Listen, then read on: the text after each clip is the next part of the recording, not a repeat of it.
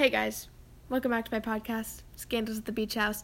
On today's episode, we are going to be talking about my book, but plot twist, there's someone else here. The someone else that is here, her name is Suzanne, my mother. Hello. So, Suzanne loves books. She reads Twilight and watches Twilight, so she's a tad bit different than other girls, but we're just not going to talk about it. So, this is my book, this one summer, and in this book, Rose goes to a beach house every single summer with her family, and they always have a big blast, a party, but this time, it's different. Her parents are fighting.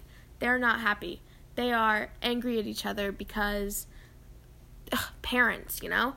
And so they're just like fighting and whatnot. And so Rose hangs out with her friend Wendy, who she sees every summer but never talks to out of summer. So I don't know how they actually keep in touch, but they do. And so Rose and Wendy go to the shop, and there's a boy at the shop. And Rose is intrigued. She's like, ooh. But he's like 17, and we don't actually know how old she is, so it's a tad bit weird.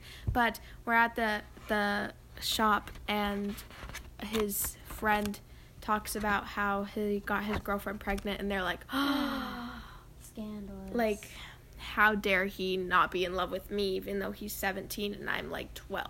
How dare he have a life?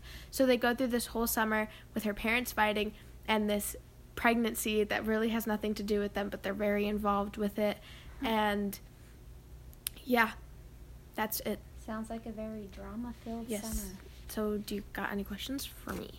I mean, so what is it's like, it's not a mystery book? No. It's just a story of two It's girls just at a the story beach of house? two girls. That's the two girls in the cover at this beach house. Is it a good book?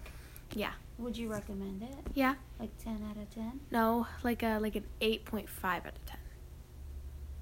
They didn't use a lot of color. It's all like purple. It doesn't look like your typical read, but did you enjoy it? Yeah. It was different. It was exciting. Did it have a love story? No. Ew. Okay. Okay, well. I probably won't read it. So, anyways, bye guys! Bye.